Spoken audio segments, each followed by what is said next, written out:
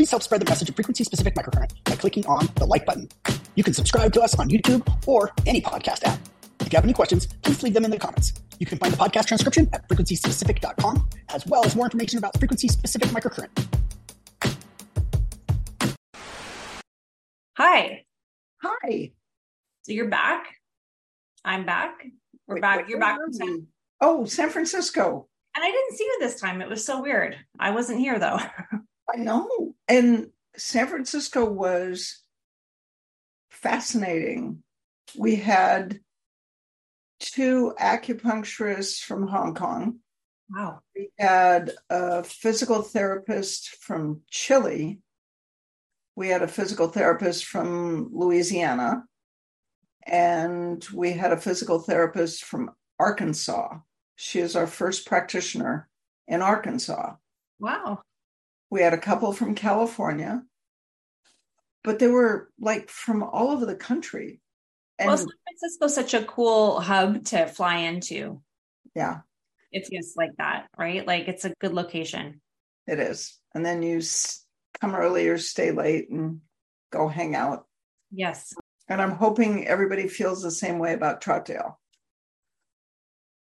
Troutdale almost reminds me of where I'm living in Livermore right now. It's like this awesome, right? It has the same vibe where you have a big city, but there's like this town where time is just a little slower. People are super nice.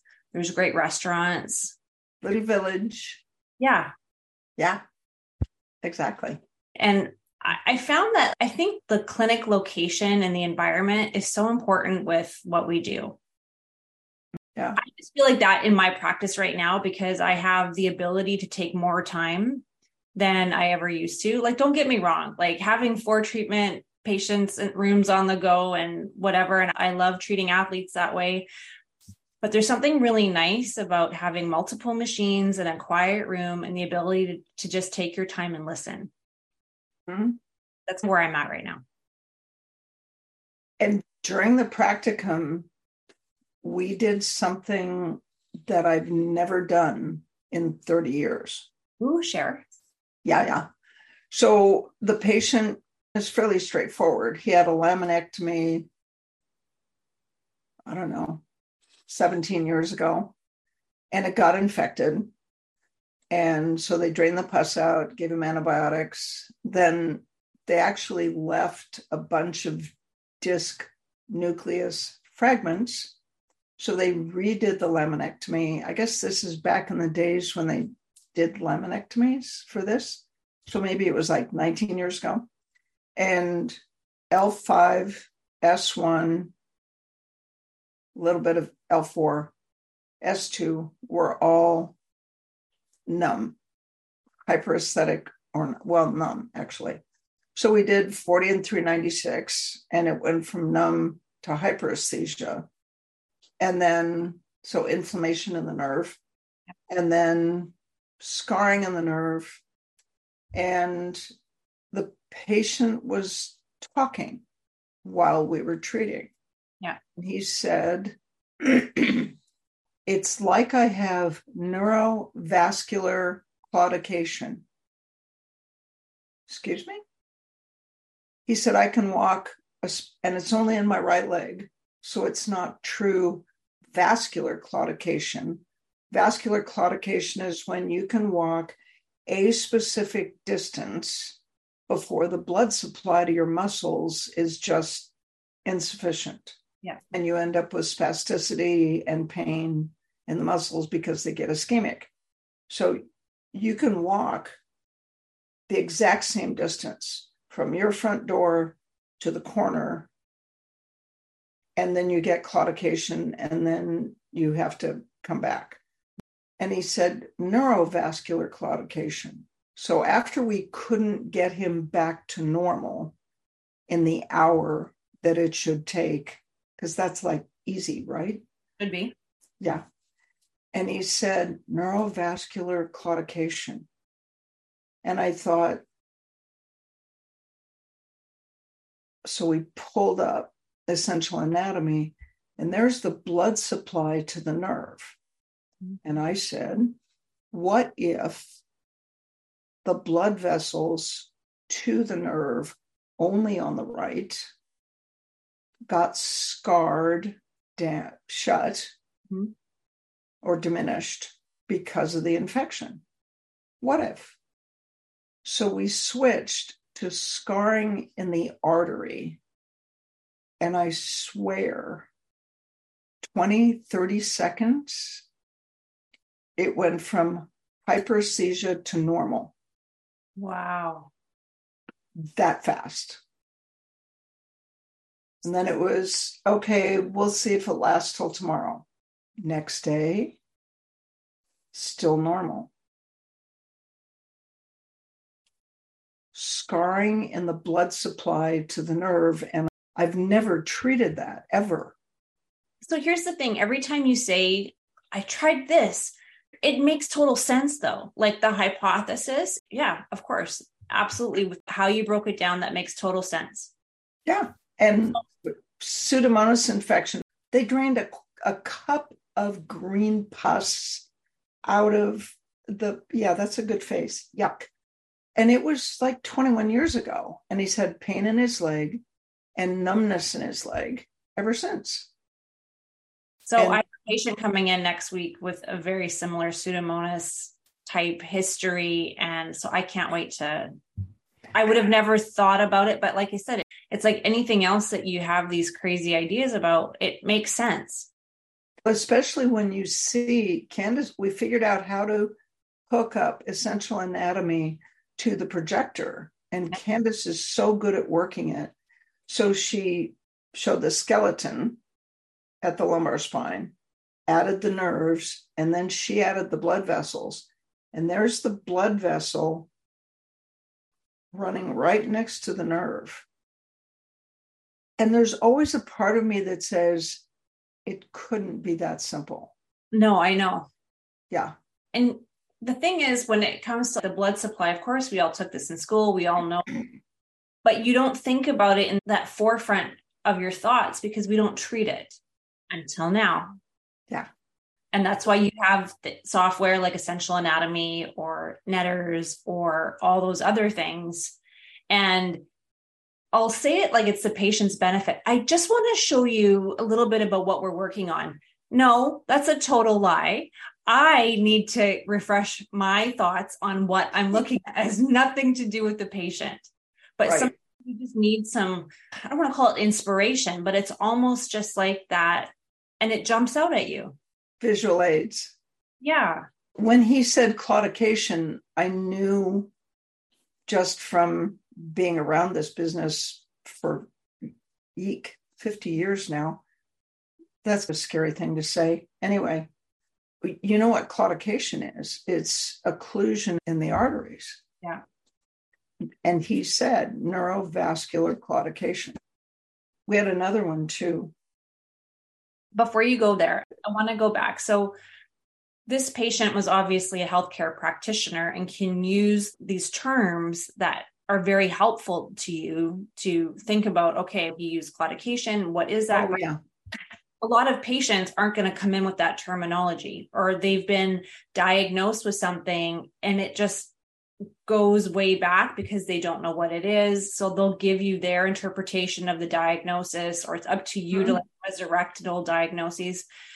But sometimes the patient will give you the clues without the medical terminology. They'll walk you through it. They'll say things. So that's what I mean about slowing down and listening. Even if you have 4 patients on the go, which is a lot of fun, you have to just be super present and listen. Even if you think you know where you want to go, you have to listen. And the thing that the patient would say is, I can walk exactly the same distance. That's the key with vascular claudication. For those of you that aren't familiar with it, I can walk exactly the same distance and my leg gets numb and painful. And only my right leg. That sounds like claudication. Yeah. Interesting. Did you have a starting quote that I ran over? Yeah. Let me pull it up because I had the inspiration over the past 2 weeks of what to talk about today. And I'll tell you the quote first. Okay. Get the fundamentals down and the level of everything you do will rise. Yeah. So this is more tailored towards the practitioners that are listening as opposed to the patients. But sometimes we can overcomplicate everything, right? And again, that's the paradox of using FSM. There's so many avenues that you can take, and you can make it as complicated as you want it to be. But to borrow one of Carol's rules, right? Be a student of easy. So the fundamentals, whatever branch of medicine that you're practicing in, start with those fundamentals and then you can grow from there. But if you start with your head in the clouds and all these things that are swimming, you're just chasing your tail. And I have a couple stories to go around, but that's where I wanted to go is, again, like strip it right down to the basics. And explain it in a way. I love physing the human body. Yeah. So your knee hurts and your cerebellum, without talking to you about it, without notifying or negotiating, rearranges the way all of the muscles on the left side of your body, from the base of your skull down to your knee and your toes, change the order, the strength, that everything, to minimize the trauma and the pain that comes out of that left knee.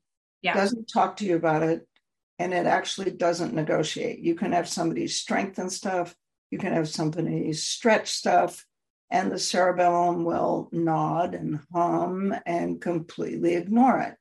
Yeah. And then once we fix the knee, everything goes through the midbrain. Yeah. And the midbrain says, no, wait, I remember that left knee, it hurts.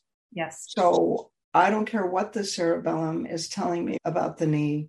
I know that knee hurts. And so I'm going to tell the cerebellum that it should walk a particular way to protect the knee, even though the knee is now just fine.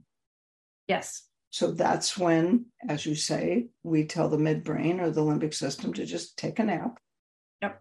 And then the sensory and motor cortex, the portion of the sensory motor cortex dedicated to the knee is pretty small on the whole homunculus.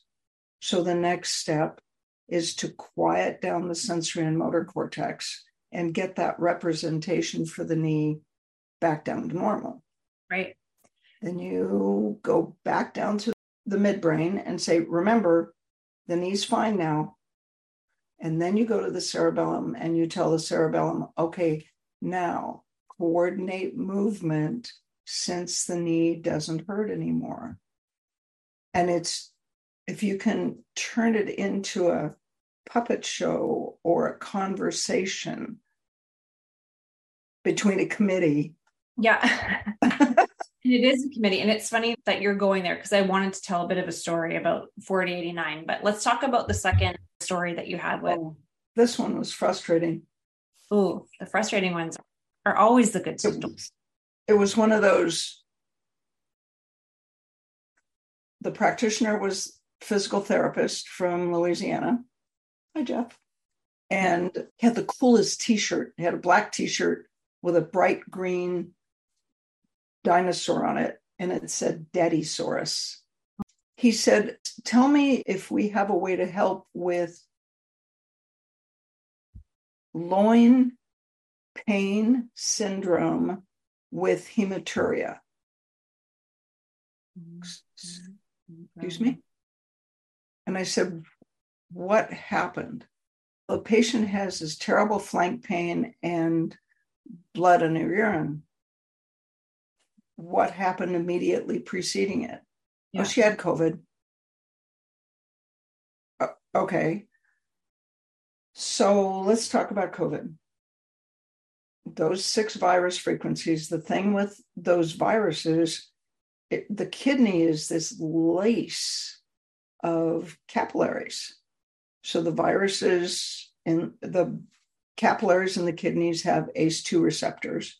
Those viruses match with the ACE2 receptors, go into the blood vessels, reproduce, come boiling out, tear up the capillaries on their way out, form a bunch of blood clots, which then dissolve and hurt like crazy in your low back, and you end up with blood in your urine. I said, the number one, the diagnosis that you just described doesn't exist. He said, yes, it's very rare. I said, yeah, because it doesn't exist. What she has is long COVID in the kidneys. So she has the effect of the virus in the kidneys. This was followed by a bunch of other things that ended up being long COVID in the vagus, long COVID in the small bowel, inflammation in the brain. But it all started in the kidneys. So I actually added a slide for how to think about long COVID. I couldn't help myself. No, it's necessary. Yeah, because it's so easy to treat. And I keep expecting to get hit by lightning when I say things like that. So far, either the house is really well grounded or I got lucky. But that was the other one. So the other rule that we have as FSM practitioners is you take the diagnosis that the patient walks in with and you ignore it. I swear to God, one of the practitioners that came in said she had been diagnosed with plantar fasciitis. They injected the bottom of her foot with steroids. Nobody ever did a sensory exam. She has hypersensitivity at L4, 5, S1, and she has a disc replacement at 4, 5. Therefore, that's maybe 4 years old. Therefore, she has a disc bulge at 5S1. So we put a towel behind her back and put a towel around her foot and ran 40 and 396, and her plantar fasciitis was gone in 40 minutes. Then I taught her lumbar x-rays, had her lay on her stomach. Foot pain went completely away. We taught the lumbar exercises, and there we go. So Kevin, we have to redo the differential diagnosis webinar or presentation or whatever. And the first rule is start over. They walk in with a diagnosis, and if that diagnosis was correct, the patient would be better and they wouldn't need to come see you. So when the patient walks in the door, you have to ignore the diagnosis and start from the beginning. What happened just before it started? What are your symptoms? What makes it better? What makes it worse? Do a sensory exam, do reflexes, take a history. Yep. And yeah, I feel like I've just been the biggest hypocrite because I said you have to sit and you have to listen to the patient, and you do. And then you have to use your own critical thinking and dismiss the garbage can diagnoses that drive me crazy. Frozen shoulder, jumpers or runner's knee, plantar fasciitis, jumper or runner's knee. That is an absolute thing. You have runner's knee, really. Can you break that down and explain what that is? No. Any human that runs has runner's knee. You are a runner and you have knees.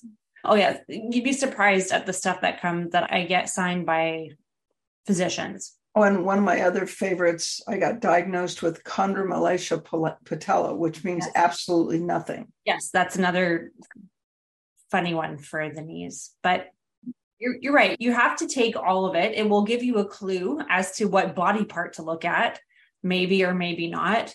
But so often with any kind of physical exam that you're looking at, it's coming from the other side, it's coming from up above, it's coming from down below.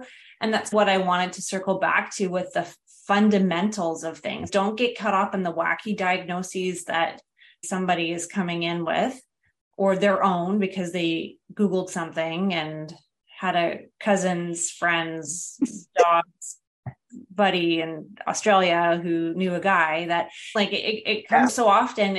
I'll just be like, thank you for all of this. I'm just going to do my exam and I'm going to cross-reference it, and we're just going to get an even bigger picture. And so you're not dismissing what they're saying because it's very important to them and it is important to the story. But so often we just get caught up with labels with everything, and we don't have to label everything. And I feel like that's what happens to a lot of chronic pain patients, is that they just need this label and then they get caught up in it. And I think that probably happens a lot with things like fibromyalgia. And this lady actually still thought she had plantar fasciitis. And it's like, you never had plantar fasciitis. You had pain in your left foot. It's right. Not like you're running, had nerve pain. And when you laid on your stomach, the pain went away. And because like true plantar fasciitis, that would not happen.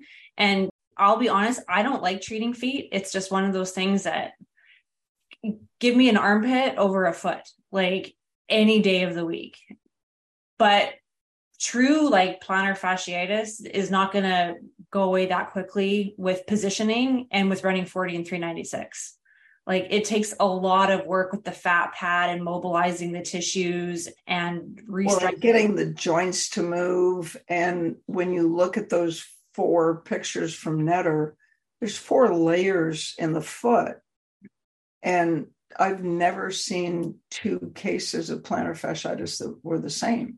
Agreed. If the tarsals lock up and the arch of the foot doesn't decelerate, and the arch stays locked and the superficial fascia, which is 77, takes the hit, it's the arch stays and this gets stretched. So what happens? Well, that's just 124 and 77. But you still have to put him in an arch support, tape the bottom of the foot, treat him 3 times a week. Do exercises, do the little scrunchy toe things to get the muscles to work and keep the bones mobile. And in maybe 2 weeks, it'll be better. Yeah. Give or take. Yeah, it's a process, but positioning, to me, that was the one that like changing the positioning is not going to change plantar fasciitis pain. Thank you very much. But I didn't find out she was committed to that diagnosis until she started to leave Sunday and said, I still have plantar fasciitis. It's, no, you don't. You never did. You have an L5S1 disc. Yeah. You have L4, 5, S1, and S2 radiculopathy that give you pain at the bottom of your foot. Yeah. Oh, okay. Yeah, it's amazing. And sometimes the corrective exercise part, not just with plantar fasciitis, but with any condition, is a process. Like you're never just done with something. And I think that's another like part to explain to patients, like as you're restructuring the joint and rebuilding it and re-educating it and however you want to phrase it, there's a lot of work to always be done. But you want that. You want change. You want to be continuously moving and adapting. So when patients are like, how long do I have to do these exercises for? I'm like, you're not going to have to do these specific exercises very long, but the goal should always to be staying active. And as this gets fixed, there might be something else that happens. So it's always a journey. It's always a process. And you have to stabilize it. So when you have a lumbar disc, we have the patient lift their leg with their leg straight. More or less, it's thinking about lifting their leg because the goal is to lift a straight leg with the patient prone about 1 millimeter off the table. The muscles should fire hamstrings, glute, ipsilateral lumbar muscles, contralateral muscles. Yeah. That's the order. So you put your hand on their back, have them lift their leg. If they lift it too far, you get hamstring, glute, contralateral, because this side where the disc is inhibited. It's like, nope, do less. Nope, do less. That's it. That's it. Yeah, that's it. Yeah. And you do it 3 times, and then the muscle gets fatigued. So you wait 2 minutes, then you do it another 3 times. And I said, that's all you get.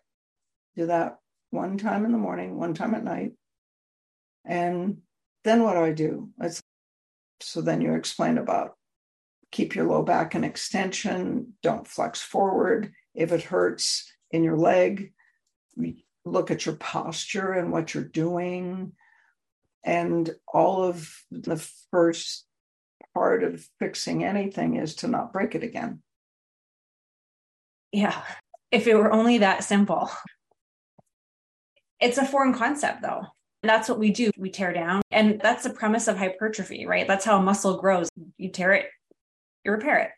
And as long as you have tools and you have the ability to watch those, the biggest thing for me is compensations, because I am a biomechanics freak and that's my sweet spot. That's what I can see. I can see the small missteps in firing, and patients can feel it. They know, like I'll have them stand and I'll say, how do you feel that you're standing right now? I feel like my shoulder's up and this hip is up. And I said, that's what it looks like. And how does your knee feel? And how does your ankle feel? And they'll, as long as you bring awareness to it, they know exactly what's going on. So I think that is so fascinating. It's okay. Why are you doing that? Why are you standing like this? I don't know. I just want to. Does it hurt if you stand a different way? I don't know. I don't want to though. And it's so fascinating. There's no pain there, but it's just the programming. It's just the pattern. And it's the cerebellum. It does not notify, doesn't tell you why you're standing like that. And it also does not negotiate.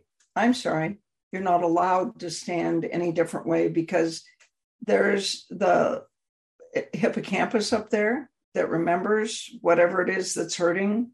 And it's not going to let you stand any other way. Right. And I'm not going to let you stand any other way. And I'm not going to tell you why. But the patient doesn't know that part. No, they don't. So it's just funny when I said, you just bring awareness to it and they're like, that is a great question. I don't know why I find this comfortable. Mm-hmm. And so just, again, going back to safety, it's so interesting. I had 4 new patients in the last 2 weeks. 3 out of the 4 listened to the podcast. What's up with that? It was super interesting. So I had 2 of the patients, I had brought up how their amygdala needs to go to timeout.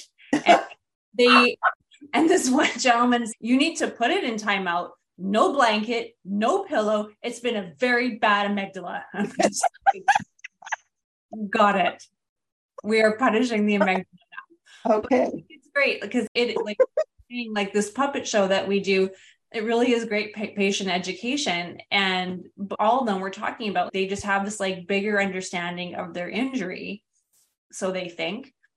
So again, going back to fundamental things that I wanted to touch on, one of the biggest questions I think we get when we're teaching is, how long do you run this? And I think those questions are getting lesser and lesser because of the way it's being taught now. Because it's not just a recipe, because I know when I was taking the class, it would be asked probably every 2 hours, how long would you run that for? Or, right. And you're just like, dear God, till it's done or until it works. Feel it. And the 2 sides, one side is really soft and smushy and the other side isn't.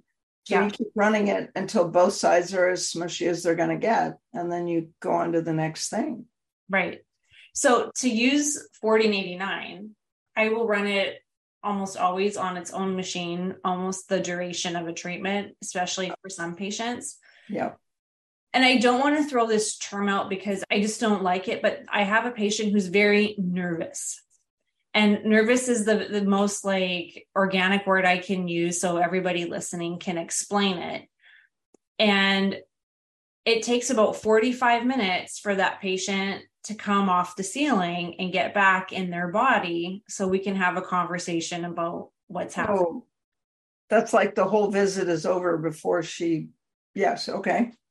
But when we get there, the magic happens. Yeah. And I haven't found anything that can expedite it or that I can run in congruent with it to help that 40. You could almost set your watch. It's 45 minutes. Yep. And you're running 40 and 89 the whole 45 minutes. Yeah, that's what I do. And I can't speed it up, and time is time. And it's like watching paint dry, and you're just like, come on and hurry. Yeah. Right. Well, turn the fan on. Right. But I've tried to run multiple machines. I'm like, maybe 3 machines, 40 and 89 will help. No, it is what it is. And I'm hoping that in time, it'll be less and less. But again, this patient has a pretty extensive history, has a lot of, and I don't want to say trust issues, but has seen some practitioners that have made it worse and not better. So I get that it takes a while for, and again, it's not nervousness, but it's just the anticipation of the treatment working and the treatment holding and the treatment not making it worse. And the treatment not working and making it worse, that's where the midbrain is whispering in the background. I told you this was going to happen. Just watch. 45 minutes later, the midbrain's going, what was I saying? Oh, take a nap now. Right. And in that moment, I can do so much, but it's only that moment. And I just have to be patient and do everything that I can because, and we know this even without FSM, when there is muscle guarding or muscle splinting, you are not going to have an effective treatment. And just recently, I've heard some horror stories, and I'll preface the story by saying, I took ART in the 90s. I love ART. A very good ART practitioner can do amazing things when they have patients and the right palpatory and treatment hands. Yes. I have also seen horrific treatments gone awry from practitioners that muscled their way through and tore healthy tissue. Or traction nerve. Yes. And it's been around for 25, 30 years, probably. It's been around. There's a lot of practitioners out there. So like I said, I don't want to poo the whole treatment because I use it. I love it. There's a lot of great practitioners. ART plus 13 and 396 is a really good combination. Yes. That's perfect. Yes. Amazing. Like I said, will I use ART without FSM? No. Why would you do that? Why? I don't know. I almost always have an FSM machine and I always have my hand. So in my opinion, it just works that much better. But after treatment, when you've created extra range of motion and you've taken the pain down and you've taken that patient who was so apprehensive and nervous into that safe place where you can create change, that is also when I start making sure we're using the right verbiage by saying, how much better does that feel now? Right. Or even how does that feel? Sure. We have one, she has Ehlers-Danlos, but doesn't know it. And when she laid down on the table to get treated, her quads, pectineus brevis, trunk muscles, arm muscles were all really tight. And so I ran 81 and 10 and everything got smushy. Well, then she sat up and she started moving her arms and said, "Whoa, this is so weird. My brain doesn't know where my arms are." Wait, she just told me what to run. Yes. So we put a warm towel around her neck, had her hold a cloth in both hands, and we ran increased secretions in the sensory and motor cortex and had her move her arms. And she said, "Oh, that's really weird. That feels, and then you could watch the change in quality of movement when the sensory and motor cortex it's connected. Yeah. Then we ran 81 and 84 increased secretions in the cerebellum, which has a different function. The sensory and motor cortex, its job is, where are my arms and what do I want them to do? Yeah. Her arms were completely different. So the sensory and motor cortex had never heard from her arms the way they were now. Mm-hmm. Then when we shifted to increased secretions in the cerebellum, the muscle tone was different. And you could watch the difference in quality of movement.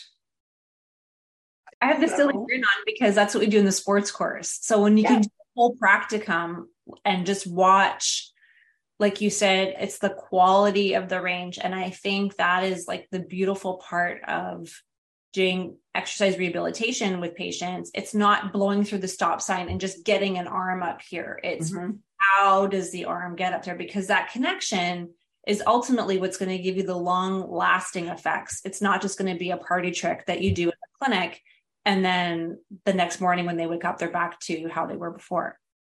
Yeah.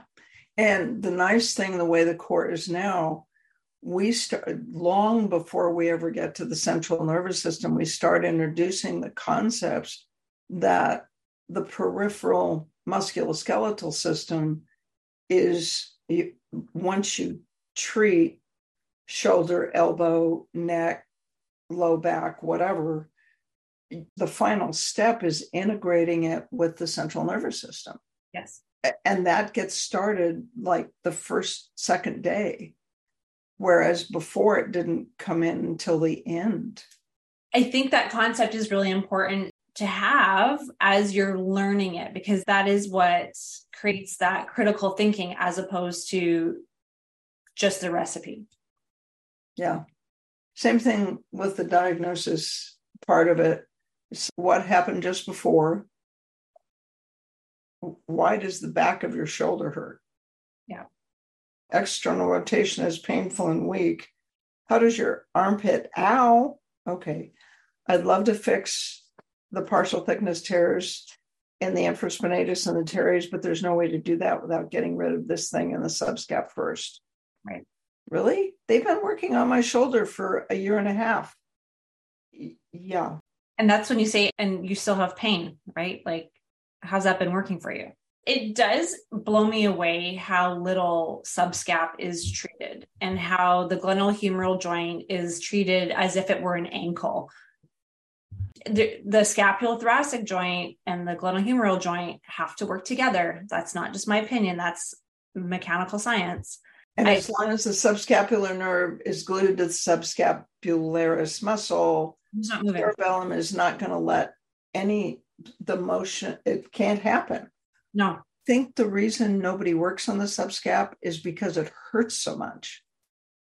And you run 40 and 396. So you put your finger in somebody's axilla and they go, and then you run 40 and 396 until their upper lip relaxes.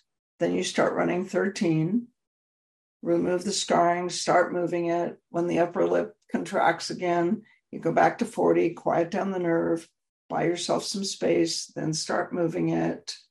And then once the hand is up here, then you can go to work on the muscles in the back that have partial thickness tears. Sure. And then for us, it's so simple. And I've gotten to the point where I really feel sorry for people that don't do FSM, because I don't feel sorry for them. We have enough courses all over the planet now. You can get to a course. It's the patients that I guess I feel sorry for, because like I said, I couldn't imagine being on the receiving end of a subscap treatment anymore without it. Yeah. Oh no, true story. It's so much fun. Yeah. So fundamentals, like we always talk about 4396, and we talk about that one for a reason, because fundamentally, as a practitioner, your goal is to get that patient out of pain. Like, you don't have to fix it in one treatment, but you should get that patient out of pain first. And 4396, 13396, inflammation and scarring in the nerve is your fastest way to make a dent in the pain. And sometimes 81 and 396, depending on if they're numb or hypersensitive. But like, hypersensitive to normal is a sequence. Right. And a patient coming in with numbness is a different sense of urgency than a patient coming in with pain. Yeah. Like pain patients, it's like urgent. Get them out of pain. Numb, I'm not saying it's not urgent, but it's the annoyance of the numbness. It's not like when somebody has nerve pain. But I agree. Numbness is 81 for sure. And speaking of listening, somebody says, my hand is numb. And you check the sensation and they can feel sharp just fine. Yeah. But my hand feels numb. And I said, but you can feel sharp. So How about it feels as if it should be numb, but it's not? Oh, yeah, that's what it is. That's called paresthesias, and that's probably coming from the muscle. Mm-hmm. What did you say? I don't feel sorry for those that don't use FSM. They get paid for 6 sessions. I'm done in 3. Way to go, Debbie. And then what I have to explain to people that are taking the course for the first time is, yes, you're done in 3 and you lose your frequent flyers, but each patient that's better in 3 sessions knows 6 people just like them. And start telling patients, so you have to figure out a way to manage new patients. Yes. And I don't have time to see somebody twice a week for 4 to 6 weeks. And it's actually, once you get rid of the people that actually can be fixed, then you have all these holes in your schedule where they used to be. Right. And you have room for 1 new patient a day who gets to be seen twice a week for 4 to 6 weeks. Right. And then you're done in 3 weeks instead of 6. But if you tell them 6 weeks and you're done in 3, then they're really happy. Yes, that's right. I like that part. I try to make patients come and check in, even when they're feeling totally fine, because I see a lot of athletes.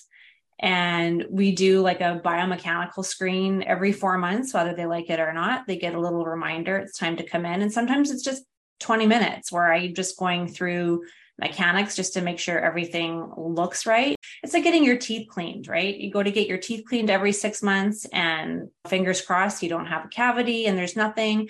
But sometimes there's something really small that you obviously wouldn't notice, but your dentist sees, and they can advise you to what route to take before it turns into anything. Thank you for the reminder. It's time to get my teeth cleaned. There you go. No, but you know what I'm saying? So yeah. Like I try to, especially with that athletic population, or even somebody that's been in chronic pain for a long time and we've had to undo so many things. Yeah, you put their little graduation hat and they leave the clinic and they're all fixed. But having them come back in just for a quick look through, I think is really important. So Debbie says something about preventative too. She said, exactly. I'm very busy now. Yes. And I have a few patients coming in monthly now, prevention better than cure. So I used to tell patients to come in once every 6 weeks for a lube oil and filter. Yeah. Just, you're 65 years old. You used to play basketball, ski, ride hunters and jumpers, whatever. And this is, you just come in for a lube oil and filter. Just, yeah. Preventative maintenance. That's right. We all need it. I don't care how old the car is. Exactly. Or how many miles it's put on. So I think it's important.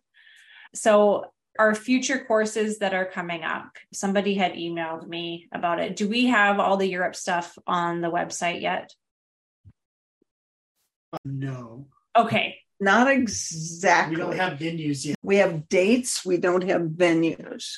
I have to get back in touch with the Royal Medical Association and figure out if we can do the course in the space that they have available, and if they still have the space available. The one in Ireland, the 3-day, and then you're doing 2 days or 3 days? I have to go back with them. I might have to put it on the other end. I forgot I have to be in Canada on some of those days. So I just want to make sure that it. Okay. So NTC is set. I just need a venue for London. One of the practitioners volunteered a place. It's an hour train ride from London. I'm not sure that's going to work. Yeah. So I'd rather do the RMS. And then Eduardo has a place in Rome. I have to work with Slawick to arrange a space. So we have dates. We don't have venues yet. So what we need shows up. So I'm assuming the right venue will show up. Yeah. Yeah. So I had 2 people reach out recently about your course and asking, they heard on the podcast that there was going to be Europe and they'd like to tie in a vacation with the courses. Right. Can we put the dates on the website and have the location TBA? Yeah, so they're all up there. So okay. to the events events menu. You'll see 24 and 25 calendar. 24 and 25 calendar. I'm the only person that knows where we're going to be having courses in a year from now. We actually do. What I can't believe is I'm not going to Cleveland this January for the first time in 6 or 7 or 8 years. Wow. Bert said, "Are you coming?" And it's, "Does the hospital have space for us?" "No, you have to get a hotel." And what has happened with hotels, just so everybody knows why we're doing the course and the training center in Troutdale, is that the hotels were charging us, was it $132 a gallon for water? Some of them, yes. Yeah, $132 for 1 gallon of hot tea water. And we go through a lot of tea. $60 for lunch. It was $62 a person. Yeah, $62 a person for lunch.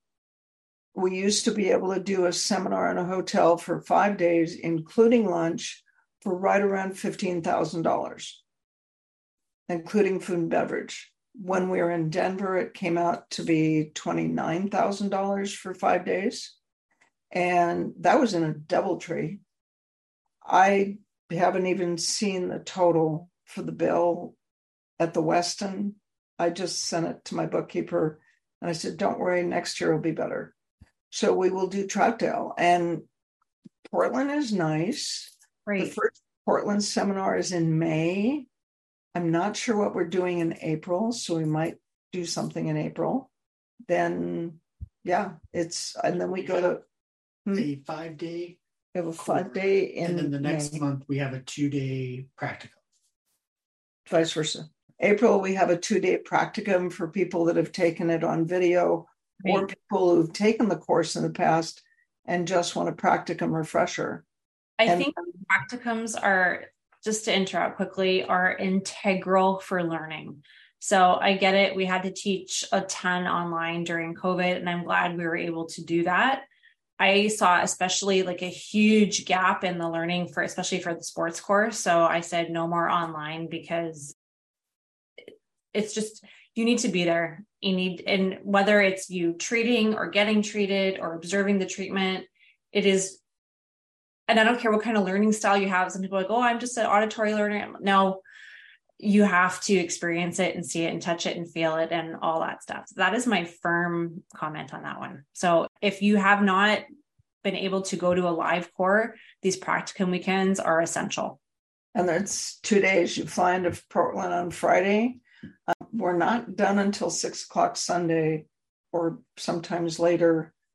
We were finished at 6:40 on Sunday night. Like we were our normal amount behind plus a little. And everybody stayed. Yeah. We had 2 people working on each other after I left at 7:30. It was wild. But I get it though, because when you're learning and you're there and you finally experience the change, smush, floof, however you want to call it, how on earth do you just walk away from that? Oh, and these days they totally get it. When we were in Taiwan, there was a GP that said, "I don't do physical medicine. Why am I working on somebody's neck and shoulder? As a GP, you're going to be using these frequencies, but in the first 3 days, your hands will convince your brain that 40 does this and 13 does that. So when we get around to using frequencies in visceral conditions, which is where you're going to use them, you have a reason to believe me." Right.